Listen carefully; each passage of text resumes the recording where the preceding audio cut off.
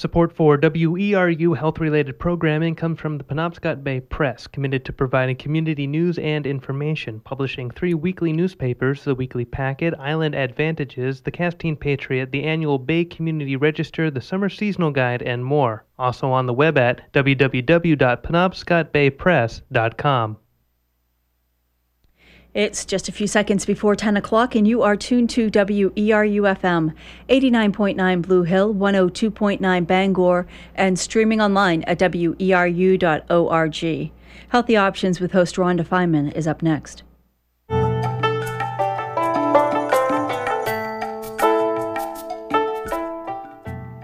Welcome. Good morning. I'm Rhonda Feynman. This is Healthy Options, and I am here with 3 very interesting individuals.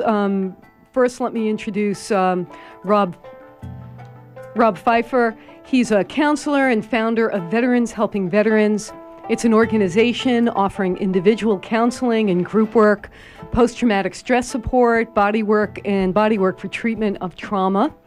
Rob Pfeiffer is a charter member of Veterans for Peace, which helps support Veterans Helping Veterans, and he is committed to the health, healing, and integration of veterans returning from war. Thank you for being here, Rob.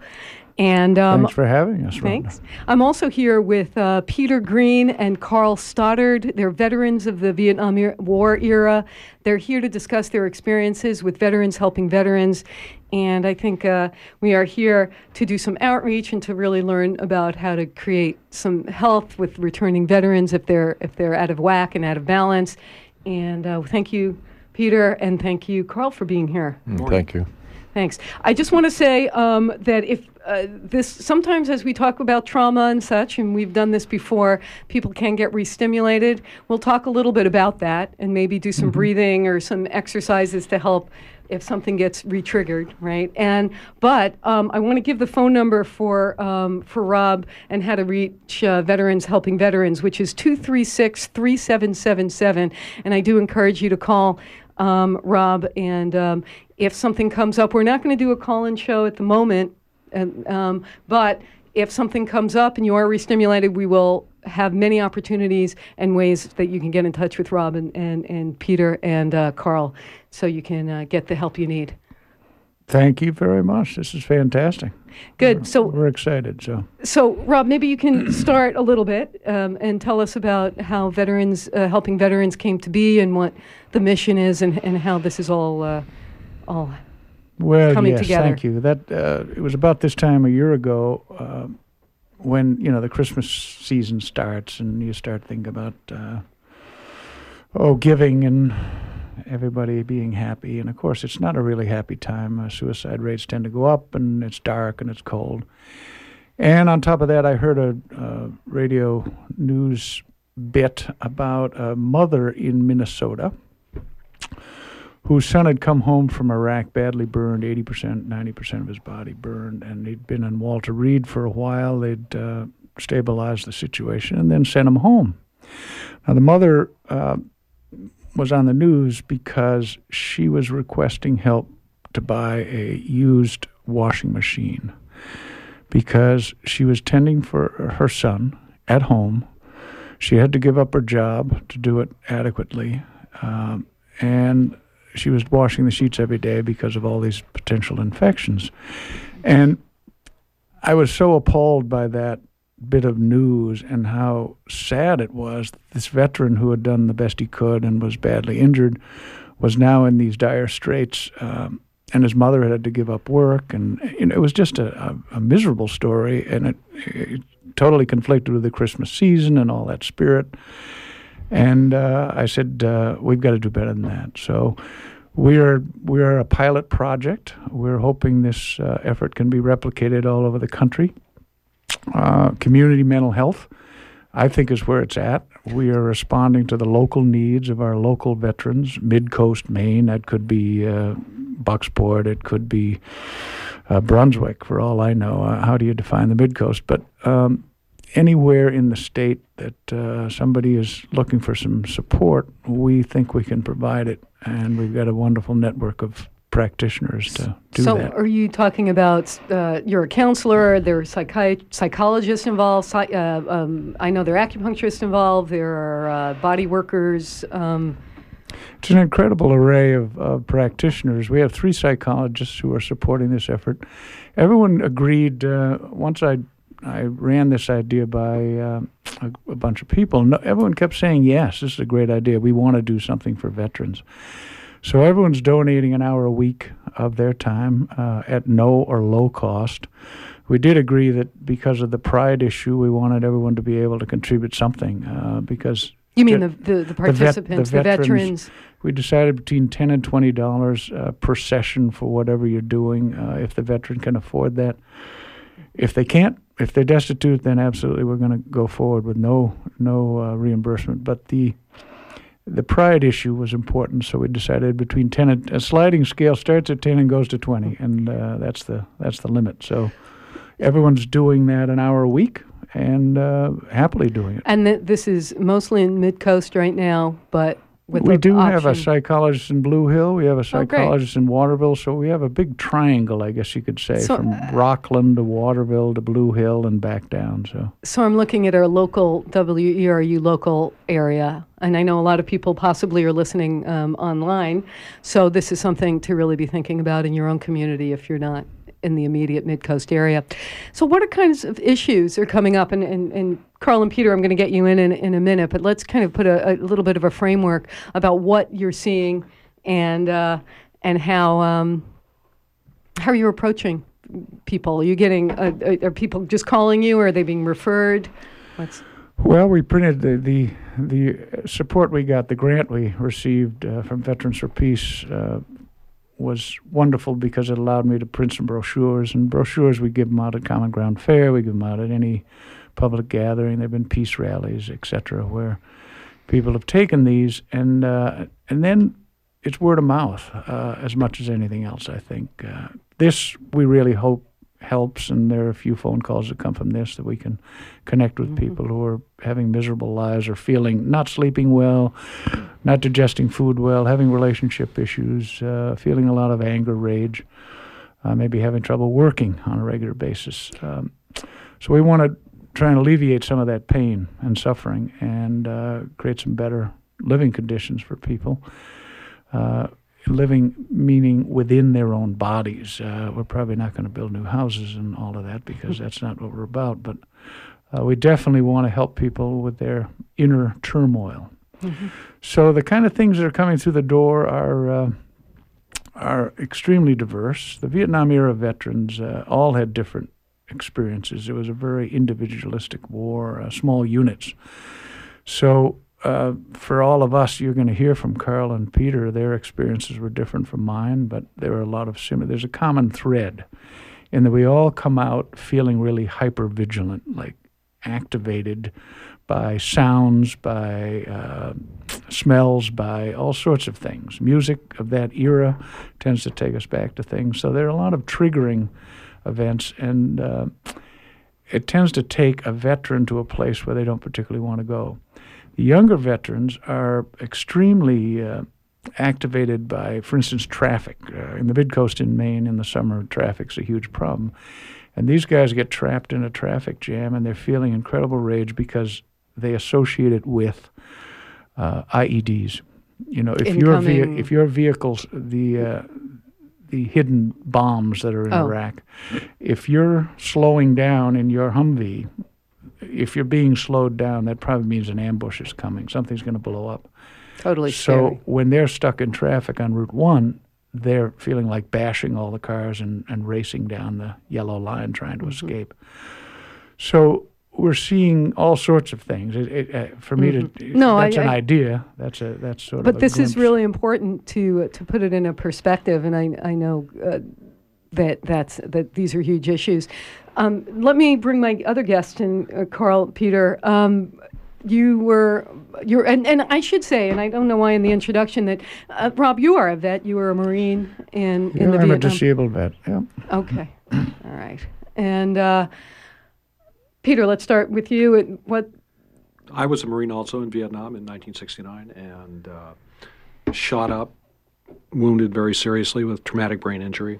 Came back and walked out of the hospital, and this early happened in early spring of '69, and in the fall of '69, I walked out of the hospital thinking I was just fine.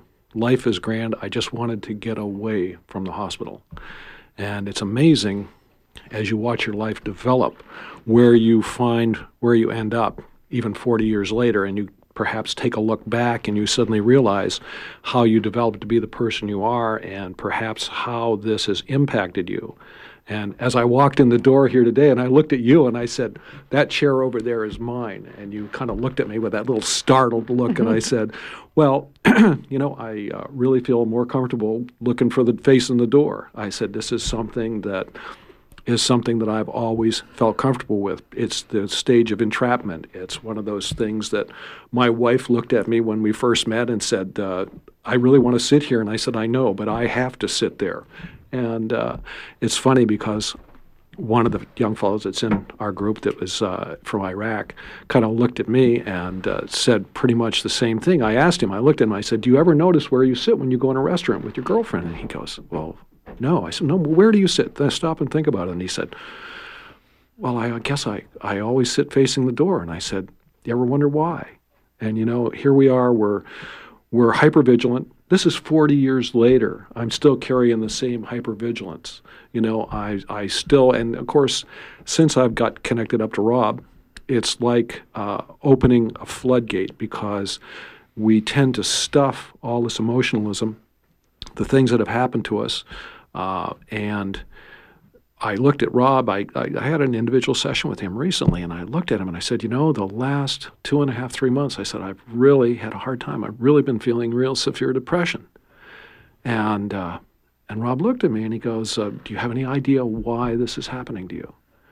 And I said, no. I said, I've had a little depression before, but I've never really felt it where it made me unable to not really want to even go out the door, not want to really leave the house. And I'm in the logging business. I'm one of these people, I just go and do it, and Rob looked at me and he kind of got a little smile on his face and he said, when did you start coming here to sitting down with us?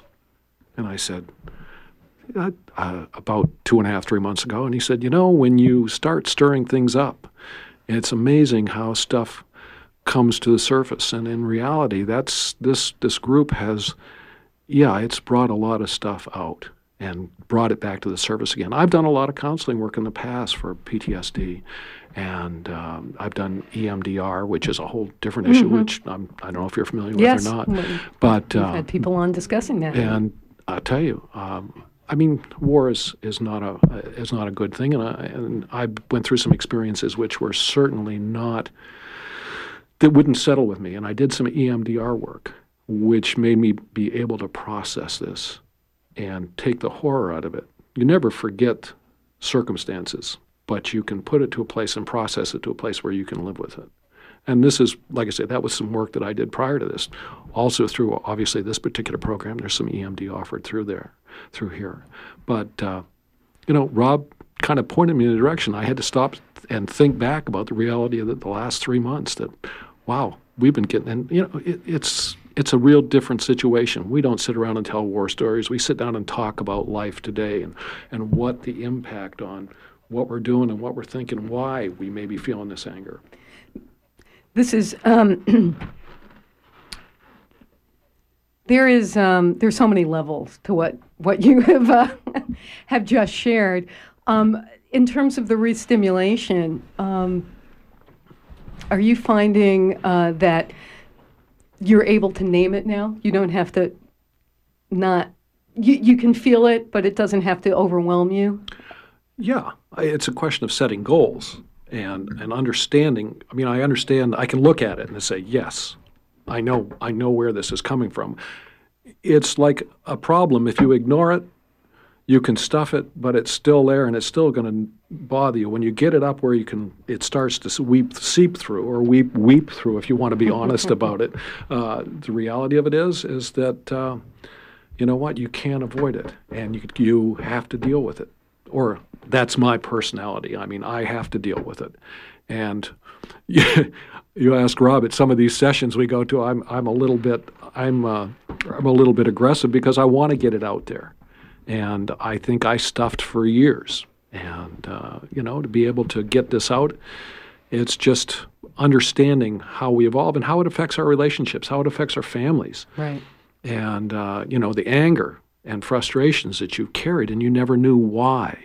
I'm very lucky. I had a wife who was incredibly understanding and was a fixer, trying to fix me, and didn't quite understand what was broken. We really didn't understand that. And, in a way, over the years, we've evolved to get to the point where, we do understand that there's certainly a serious break here, and maybe we can't fix it perfect, but if we can sure get a Band-Aid on it and maybe kind of get ourselves going in the right direction, it sure helps life, So we've got a few Band-Aids happening. This is WERU, this is Healthy Options, and we're talking with veterans Peter Green. We've spoken to Rob Pfeiffer, and I'd like to bring Carl Stoddard into the situation, into the conversation. This is a situation. All right. We're in a situation. Carl. Hello.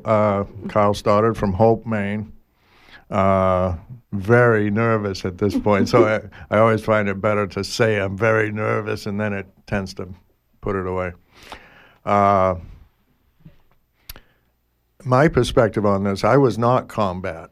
I was Navy.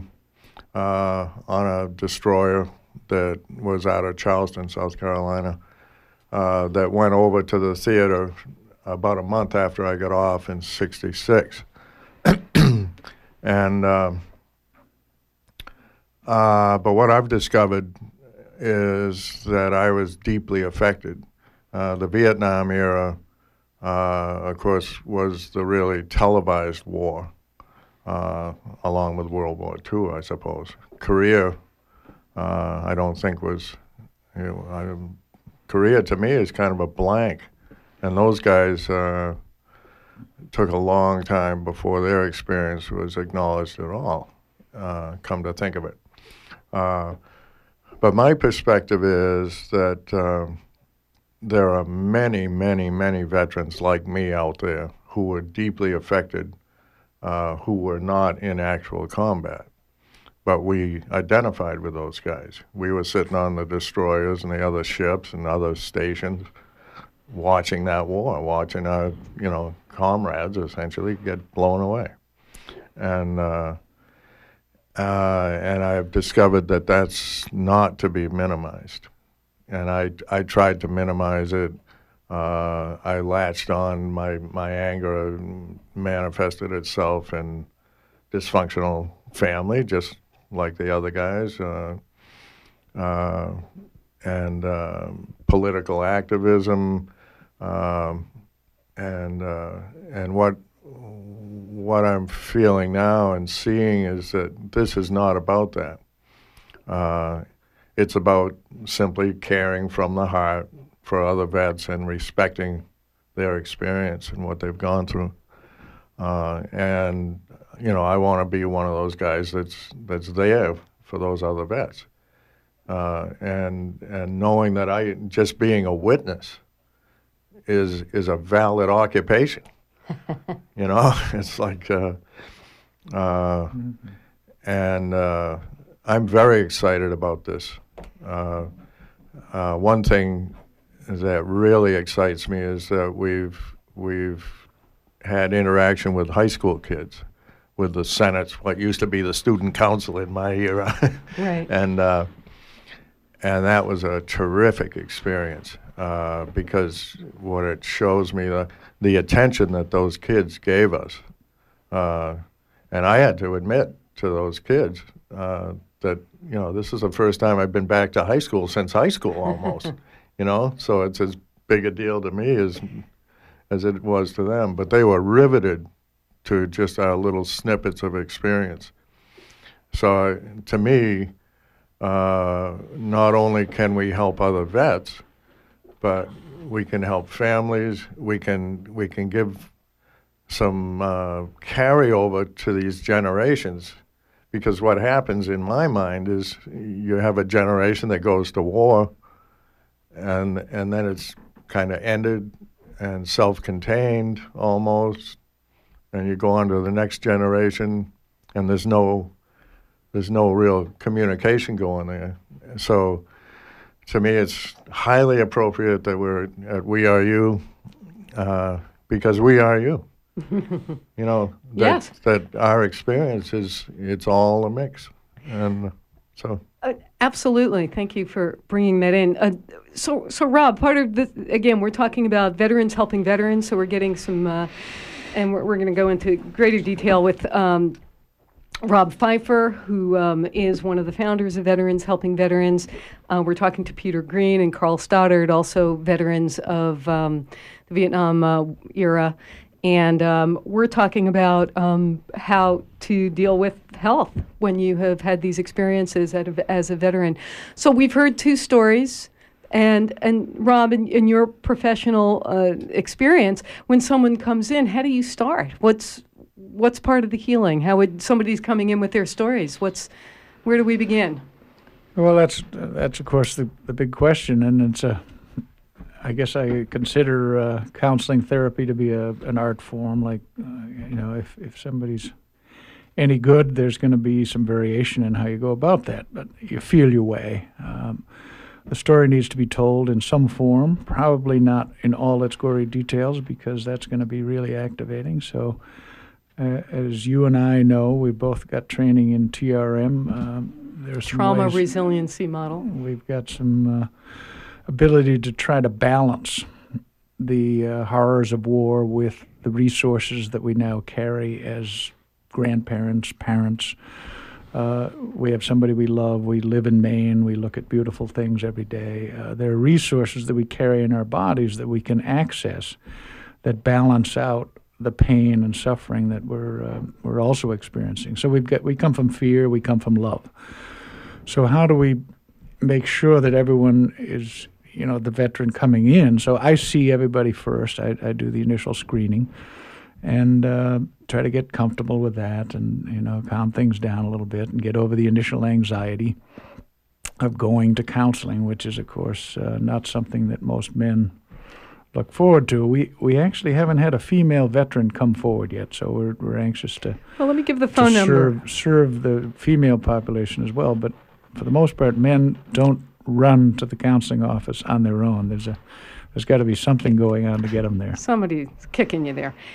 Just again, to reach Rob and veterans, helping veterans, 236-3777, 236-3777. I think we need to put that out a lot, so if Great. I don't, remind me to do that. Yeah. So coming back to those here, Carl and Peter, who are experiencing this, have you been doing some of the trauma resiliency modeling work with Rob? No, not so much. That's okay. Everybody's This is Carl. I've done EMDR, which was very beneficial to me. Right. That as far as a modality, I've got to say also, I blanked. I've been doing dance. I've been doing free dance, and I tell everyone if someone said I'd be doing that 6 years ago, I would have thought they were completely nuts. And, this is the Gabrielle Roth. Gabrielle Roth, 5 Rhythms Dance. 5 Rhythms Dance. Very freeing for me, and that's another really great thing about this approach. I think is something will connect with everybody. God knows I would never have imagined that one connecting with me. But so these are one of the resources that we have. There's somebody doing this as part of the veterans, helping veterans. Sure, we have two are you dancing too, practitioners. Peter? Yeah. Pardon? Are you dancing too, Peter? I'm not dancing. Oh, well, we got to get you dancing, clearly. That's right, okay. Okay. I am a dancer, but not. I'm sorry. Only in the bathroom. And a singer there. Yes. When you asked me about TRM, I guess I've never identified it. So, for instance, Peter and Carl have never heard the acronym TRM. Okay, trauma resiliency model. Right. In fact, we have done some balancing, but it hasn't, titration and all those kind of fancy words. But that we all learned about with Lori last time right. we were on. It's never been identified in any of our sessions. So, but we have an incredible array of practitioners, and as Carl said, if someone's persistent, they can find amongst these 23 practitioners something that's going to alleviate some of the pain and suffering. Carl's talking about the dance. We have 2 practitioners that are both lovely and incredible. I don't know if we want to give out all the names. Oh, okay. We're not going to do that. Because if somebody wanted to contact them, the way we work is I do the screening and then make the referral and call, and rather than make the direct contact. So that makes actually perfect sense. Because a lot of these practitioners work in their homes and, just need to have a little level of privacy. Privacy, right. And again, the number to reach Rob and Veterans Helping Veterans is 236-3777, and this is Healthy Options. We are on WERU, and you are listening to Rob Pfeiffer, Peter Green, and Carl Stoddard talking about their experiences as vets and also coming back from a war experience of every sort, and how healing can occur even 40 years later, or especially 40 years later. And of course, we're talking about some of the, you are dealing with people who have recently come home from Iraq and Afghanistan, so these kinds of issues. Sure are. The one young man had been doing something none of us even conceived of in our era, and that was working with the drones, operating the drones. So he was in a bunker all day. But the sense I have of his situation is that he's more traumatized even than what we call grunts. We call ourselves grunts, the guys who were in the mud and carrying an M16. But because he witnessed death on a regular basis every day, the entire time he was there, he was seeing it through video cameras. So he's one step removed, but nonetheless he saw people writhing in pain and blown to bits and all those kind of things. So there are ways that people are traumatized now, and I think in this state we have 150,000 veterans presently. This state has been extremely patriotic over the years. We have the highest per capita veteran rate in the country. That says something about the economic situation as well. 8,000 or 9,000 have come back from Iraq and Afghanistan to this state. Of that number, all of us, I believe, are re-traumatized, re-stimulated, reactivated every time the news comes on. For instance, the speech last night is going to bring up a whole lot of stuff for people, and that's something to be very conscious of. So even the Second World War veterans who are now in their 80s are having strong feelings about war, pro or con or all sorts of things, and we're not in a political argument here. This is about helping people feel better and sleep better and eat better and have relationships that feel warm and connected. So I think the fact that somebody was or was not in combat is immaterial. I think the fact that they were in one era or another era is immaterial. There's a brotherhood or a sisterhood of veterans where we all have this hypervigilance thing going on, that we can understand each other. And ultimately what I see when guys walk in the room for a group meeting is their shoulders drop. They just feel like, oh, I don't have to pretend here. I don't have to screen what I'm saying. I can say it the way I need to say it and be understood, be accepted, be loved for who I am, and not have to hide. And that's a very scary thing for a veteran, particularly the Vietnam-era veterans. We really did feel like we had to pretend we never went. Don't even talk about it. Nobody wants to know. Well, there's a different sense of how people were welcomed home or not welcomed home. We were just talking to somebody in here who was talking about parades. That didn't happen so much for you guys. Yeah. I can only laugh. That's understatement. A lot of us went to the woods and just disappeared. Is that what you did? Yes. Veterans Helping Veterans, 236-3777 for reaching out. You know, there are a number of threads I want to pull together here, not to be understated. But I do want to say that we are probably, now that we're talking about this and we brought up what's happening with locally, nationally now, and currently with President Obama's speech last night, people are getting activated at home, and they may be. Mm-hmm. Maybe we could have a moment.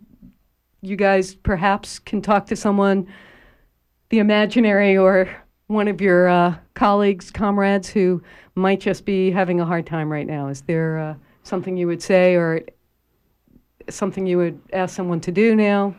Absolutely. I like to think that at some point, as human beings, we all have a choice about what we think about, what we do with ourselves, and making a plan when we are in one of those deep depressions or feeling really dark thoughts or in a panic attack, any of those things. There is still a place where we can make a choice as we're going into it in particular. Sometimes if it's deep enough, then there's no choice anymore. You're lost. But as we start to feel the warning signs, some breathing can be really helpful, some deep breathing, focused breathing, even counting your breaths. So we can do that, just counting. Taking a deep breath and really concentrating on the exhale. The universe will refill your lungs. You need to really push the air out of yourself. And so 12 to 30 deep breaths might get your system back to a functional level. Resourcing is something I really like to think about, and for me, a resource that I carry with me all the time is my 15-month-old granddaughter named Maisie. Her face appears in my mind, even if she's not, she might be 60 miles away, but her ebullient spirit just bursts into my frame, and it totally changes calms the how I'm nervous feeling system. right now. It calms everything right down to have that resource. And it might be a place that I go, or, Pemaquid Point comes to mind, or a place in the woods that's peaceful and quiet and the sun slants through the trees.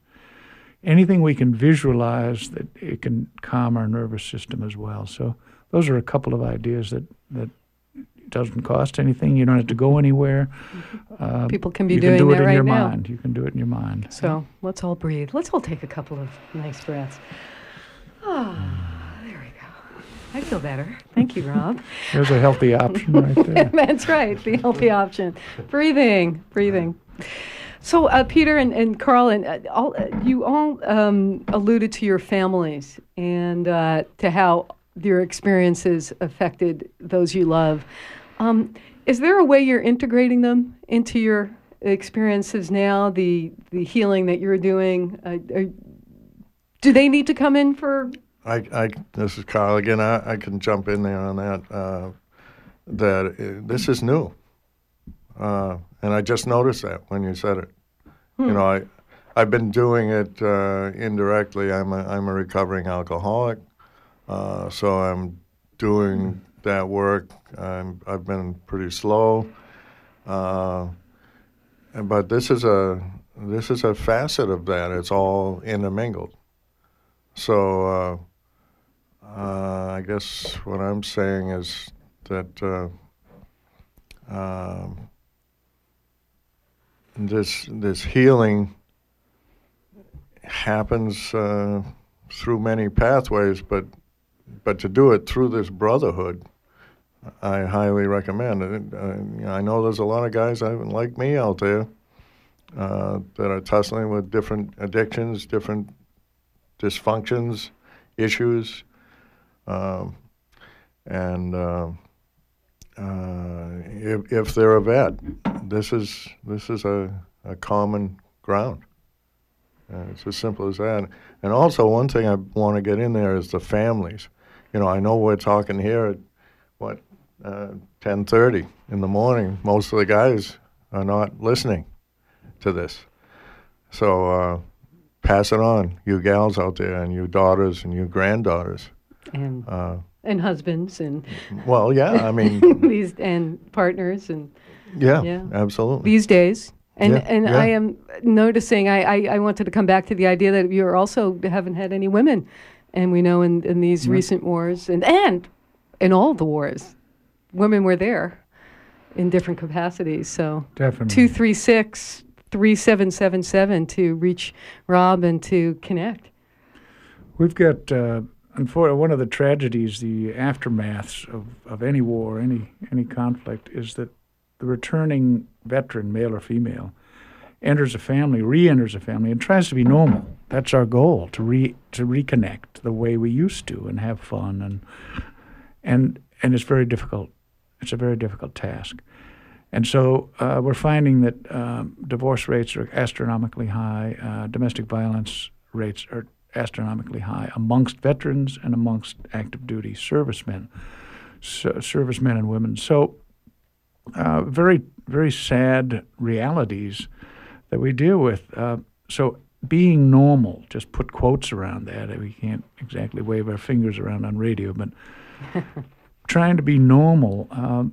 There are drugs and there are other treatments that seem to have some relevance for some people, but for most of us, we want to do something that's non-invasive, that doesn't alter our consciousness in some way.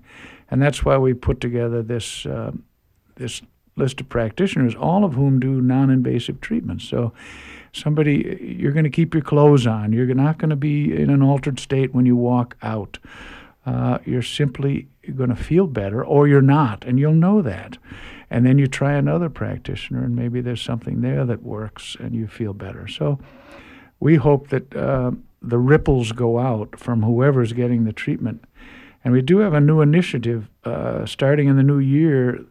Two of us are going to run a couples group where couples are invited to participate and receive treatment as a couple, because we have the sense that whoever the partner is that's been home is traumatized when the veteran returns, because you start trying to anticipate their moods and what's going to happen next and how do I make sure things go smoothly, and that's an incredible burden to be carrying. So we want to try and, again, we opened our doors in June, and we're feeling our way, and one of the initiatives we feel seems to make sense right now is to open the doors to couples and see what happens with that. And then by March, we'd like to do something with the children. That was my next question. Offer something to the children and have a children's group of whatever age, teenagers, whatever. You've been missing somebody in your family. There's been a big hole at the dinner table or wherever. You've probably been trying to fill it yourself, which is a difficult burden to carry when you're a kid, trying to be a kid. And so let's bring some kids together and see what their experience is like so that we can send ripples out that way as well. 236-3777 is the number to reach Rob Pfeiffer at Veterans Helping Veterans, who can plug you into all of this. Peter, you talked about your wife being a fixer. Interesting. How does this work? How did that work for you? That didn't work well. It didn't work.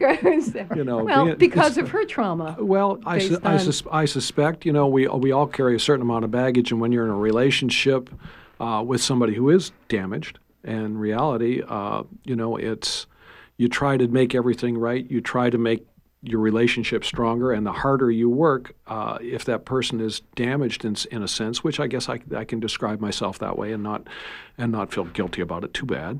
Thank you, Rob. I can just breathe. Yes, thank you. It's trying to be incredibly supportive and try to make me right. That's not her job, and that was a real point that almost anybody has to occur. Nobody can fix you, and that's a reality that you have to come to yourself. Somebody can keep telling you this over and over again, but until you come to the reality of saying, the person that's going to be on the baseline here, that's really going to put it out, it's going to be me, and I'm the one that has to work on me to make. But you have to realize that you have issues, and I guess. Some simple things like I talked to you about when we walked in the door, simple little things, understanding that you have an issue. Very honestly, I suspect early in my marriage, my wife would say, well, that's just not normal. And I would look at her and I would say, what are you talking about? That's not normal. I can't even understand what you're talking about because I had lived so long. This was after the war, obviously, after the Vietnam War, but we got married. And I didn't even have a perception of I was projecting myself in a particular way. And, we carry this through to our children. We carry this through, and it gets somewhat overwhelming. But you have to, it's very difficult, I guess, to take that first step. It's ridiculously difficult in a lot of ways. This, I'll be very honest, what got me going this last 7 years has been hell. In the sense of, The first Gulf War, that was quick. That was 3 days. That was absolutely painless. People in America, we turned on the TV and it was here and it's gone. But you know what? This particular situation we're in now, it's not gone. And I suspect it's not going to be gone for a while. And the longer that festers and the more you turn on the news and the more you see, to me, that is, I'm walking in footsteps I feel like I've walked in before. And I'm looking at young people today walking in those footsteps, and I just get more and more uptight, and you suddenly realize that it's going to manifest itself in some way. So here as we go, we're talking post-traumatic stress, and we're understanding where this anxiety and where this frustration is coming from, and how to deal with it. But it's, you know what? It's awful hard to get out of that chair after you've had dinner and go out to the truck and drive down the road and sit down, but talk to a bunch of guys. But and the first time I walked in the door, you asked Rob, I kind of walked in the door and I'm looking at these guys and I'm going, wow, what is this all about? And they're all kind of talking back and forth, and they're really glad to see each other. I can tell that. And I just was kind of the fly on the wall, sitting back uptight, and the new guy. Yeah, and it was a small enough group so that it didn't take long before you can't hide. It's like come on out, become part of this a little bit. And what's been their biggest problem, I must admit, probably over the last month and a half to 2 months, is I can't shut my mouth. Well, that's good today. Well, that's why I'm here. That's why you're here to spread the word about the process. It is also a very serious lesson in listening, because we all are educating each other here.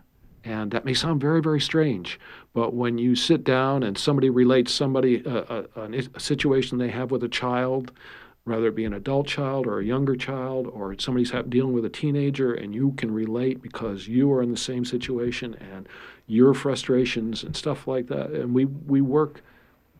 Everybody has an opinion, and these opinions, they're not coming from Rob. They're not coming from it's people working together to come up with a solution. And it's amazing how clear and clean these solutions can be, and easy they can be when you actually have seen somebody else actually process it, obviously different than what I was. So you're bringing that back. So you're helping each other and also bringing it home. Absolutely. So again, to reach Veterans Helping Veterans, 236-3777. This is Healthy Options. I'm Rhonda Feiman, and we're here with one of the founders of Veterans Helping Veterans, Rob Pfeiffer, and we're here with two participants in the program, and everybody's a veteran of the Vietnam-era war in Vietnam, Peter Green and Carl Stoddard. And yes, Carl. I was just thinking that along with this group, or actually I think what really made me want to come to the group a lot was the documentary by Aaron Gaudette, I believe it was the guy that did it, in Maine, of The Way We Get By, the greeters of all the flights in and out to Afghanistan, Iraq, and every one of those guys coming through the airport was greeted by these several individuals that really dedicated their lives. I mean, they were there at every flight 24 hours a day. And I think that made this whole effort emblematic. And I just want to give that a real plug, because I think people can access that. The Way We Get By, documentary on the greeters of the guys and gals coming through Bangor. And I guess one other thing I wanted to say with that, what it does is it really brought it down to the heart level for me, that I just care about these men and women and I really respect what they've gone through. And it allowed me to detach from the military aspect and the political aspect and just keep it focused on, what can I do to help? And it's just such an inspiration. I recommend that film to everyone. And I think it'll bring you to vets. Well, I would think also, especially as we alluded to, not to be superficial, or the understatement, that is such a contrast to the experience of you guys and many women and men in our listening audience. And I would imagine that has to re-stimulate something, and to turn that around with the help by being conscious of it seems helpful. I mean, that's, tell me if I'm wrong. Absolutely. No, I think we've learned a big lesson. I hope it's a nationwide lesson to take the politics out of it. This is about people who are giving of themselves and have done the best they can, regardless of the mission, whether it was correct or, you could argue about that till the cows come home. But what we in Maine, I think, really know about is community. And here we are in community radio, and we're doing community mental health. That's a wonderful mesh. And if communities simply greet each other in a civil, loving way, things tend to go really well. And that's what this is about. We're greeting people and saying, hey, you want to try this and want to try that, and people are stepping up to the plate and feeling better. So if it weren't the case, we would stop and we would do something else, find another way to maybe get hammers or something. We had a request the other day to help a vet who's having trouble getting up and down stairs install a toilet, and we haven't decided what we're going to do because we're not toilet installers, but right. There are some pretty sad situations going on, and we're starting to get the calls that we arranged a ride for an elderly vet who needed to get to Togus and he couldn't get himself there anymore. He had to give up his license, so his son was very worried about him, and that kind of thing. Wonderful. Whatever it takes to get somebody connected with some support, that's what this effort's about. And veterans are a very special group who have given, and let's say thank you in some way or another. And we've been there and didn't hear anything about thanks. Didn't really expect it, but we got worse than no thanks. We got spit at and told we were baby killers, and that's really that tends to drive you underground. And I would think. So you go to the woods and hide. And I'm remembering I used to live in Minnesota, and really learned that the largest homeless population were vets. Yeah. And for all of the reasons that we've talked about, people not being able to integrate their experiences and come back to wholeness. Sure. A lot of yurts and log cabins were built after the Vietnam War to house, people were disappearing into the woods to just try and heal on their own, self-medicate and heal, to be normal. And that's all we're trying to do, and I think there's some really positive, non-invasive ways to do that. They can speed the process up. You don't have to hide in the woods the rest of your life.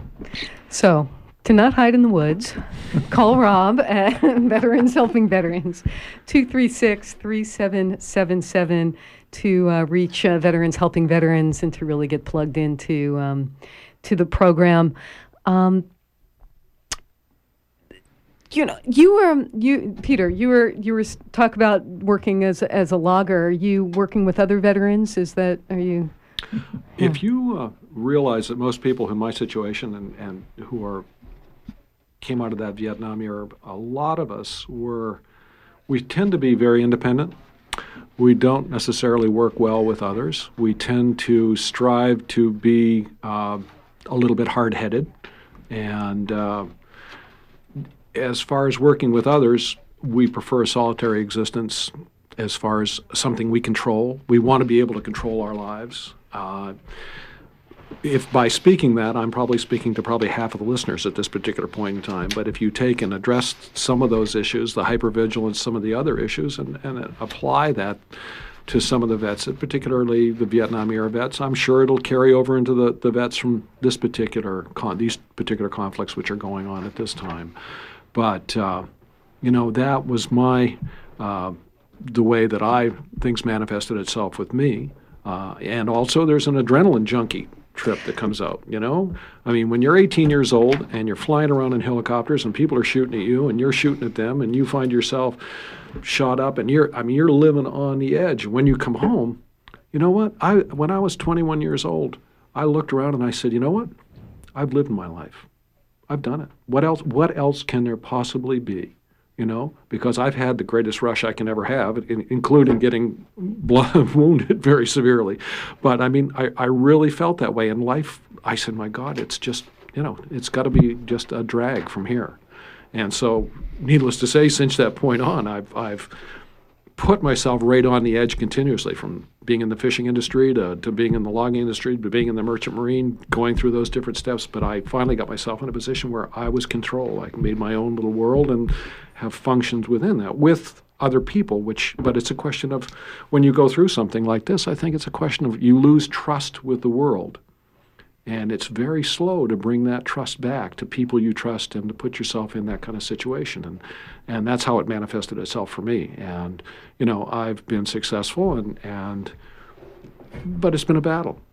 And, you know, taking the time to understand that I had a problem, that was my largest hurdle to get over. Once I understood that I had the problem, I didn't have a solution, but I could get into life and go forward. And until I really got to that point, I was pretty much waiting for, well, life is over. What's the next trip? You know. Oh, that's a fascinating piece. Yeah, Peter's saying that he's worked solo. Yes, I'm getting it. It was a long way around to say that, but no, that was a great. The adrenaline issue. I wanted to talk about that too, and I know Carl has something to say in a second. Yeah. Mm-hmm. Yeah. I'm just, you know, we have coping mechanisms we develop over time, and you know, the fact that Peter needs to sit looking at the door, or I need to walk down the sidewalk and walk where there are no booby traps, even though Belfast isn't known for booby traps. You know, the way we drive, the way we sleep, whatever we do, whatever we've developed over time as a coping mechanism, if we're aware of it, if we let that rise to the level of awareness and can then sort of play with it, that's a whole different thing than being driven by the fear, which allowed us, which put that coping mechanism in place. Like, I need to do this to survive. That's a very different thing than saying, yeah, you know, sometimes I take these funny routes down the sidewalk, and it's all about, you know, so noticing it. So that's part of what we're doing too, is raising that awareness and consciousness to the point where we're making choices and can laugh at ourselves about it, lighten the load. Because, boy, it's heavy when the fear is driving us and we have to do this stuff and have to be by ourselves and have to control everything. And it's like, and the people around us are suffering as we do that. There's no way they couldn't, because being around a control freak is not very comfortable. Not so much fun. So, Carl, you were rummaging, finding things. Well, I was just thinking back to a symposium I did on PTSD in Portland a couple of years ago, and there was a woman who shared about her husband who was back from Vietnam era and finally committed suicide after he was home for 15 years.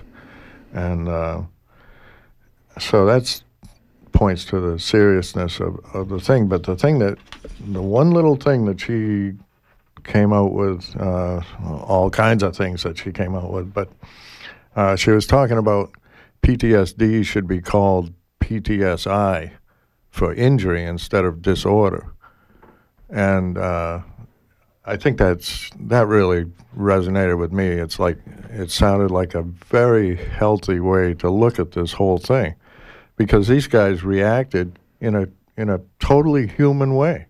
It was a healthy reaction to injury, and the connotation that disorder puts that on that can be a huge distinction. No wonder the guys went into the woods.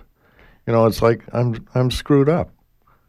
You know, so So that changing that frame for you really made a big difference. Right, reframing it, re-imaging it, because we can beat ourselves up like nobody else ever thought of doing it. And this woman wrote a book called Flashback, Penny Coleman. And Flashback, Post-Traumatic Stress Disorder, Suicide and the Lessons of War. So that was another resource for you that really made things I'm just clear. thinking of these tidbits that maybe can reframe this stuff and have men and women with this experience just pause for a minute and say, wow, I don't have to beat myself up or recede or not interact, because I'm just in this manifestation of an injury that I need to heal from. So here we are at Healthy Options again, I hope. Thanks. That's a great distinction, and we only have a couple of minutes left, so it's nice to just sit with that for a second to see injury versus disorder and how we change things in our minds. I like that, and hopefully that will be helpful to someone out there who will then say, oh, well, to treat my injury, I could go to Veterans Helping Veterans at 236-3777. So please, we're really trying to encourage people, if you are having any kind of reactions and or feeling stressed or feeling that you're not living as well as you want as a veteran, please do call Rob and get hooked up with everybody here, Carl and Peter, and all the practitioners who are involved in Veterans Helping Veterans. As I said, we have about 2 minutes left, and there was one thing that came up twice, and I did remember reading about the whole idea of stimulation junkie, about that. And I know that a lot of the vets coming back now, they're doing the war game, the video games and paintball and everything. Yeah. And was that, I imagine, just because we're talking about it now, it's more awareness, but I imagine that would have been something that all veterans, as part of out of a pattern of that experience. Is that something you're seeing, Rob, when you... Well, thrill seeking is definitely, I guess that'd be the term I'd use. It tends to be in your bloodstream. When you've jumped out of helicopters and done all the various things that you're asked to do while you're in the military, and having people shoot at you, and then you're back to a small town community in Maine, which is the sidewalks roll up at 6 o'clock at this time of year. So it's a fascinating piece that, again, if we're conscious of it, we can find thrills like skiing or bicycling. For me, bicycling has been a great outlet for me for many years. And part of it is the thrill of going down a hill at 50 miles an hour, whatever it is I may be able to achieve. That is part of it, and it seems to be a healthier one than some of the other options I had before. Well, we're just about out of time. I hear the theme music coming up, and I just want to thank everyone for coming and really sharing, and I want to thank all of your families for sharing you with us today. And thanks for having us, Ian. Yes, thank you. We're honored to be here. Thank you, Rhonda. Yes. Once again, we've been talking to Rob Pfeiffer, Peter Green, Carl Stoddard. They're all part of Veterans Helping Veterans. It's an organization that's offering individual counseling, group work, post-traumatic stress or injury support. We've just learned something. And body work for the treatment of trauma. Rob Pfeiffer, thank you so much. Peter Green, thank you so much. And Carl Stoddard, thank you so much. And once again, to reach them, 236-3777, 236-3777. If anybody is feeling that they want to talk to Rob right now, he's available to connect right after the show for a few minutes. So thanks so much. I'm Rhonda Feynman. This is Healthy Options, and you are listening to WERU-FM, 89.9 Blue Hill, 102.9 in Bangor, streaming online always at weru.org. Thanks so much for tuning in.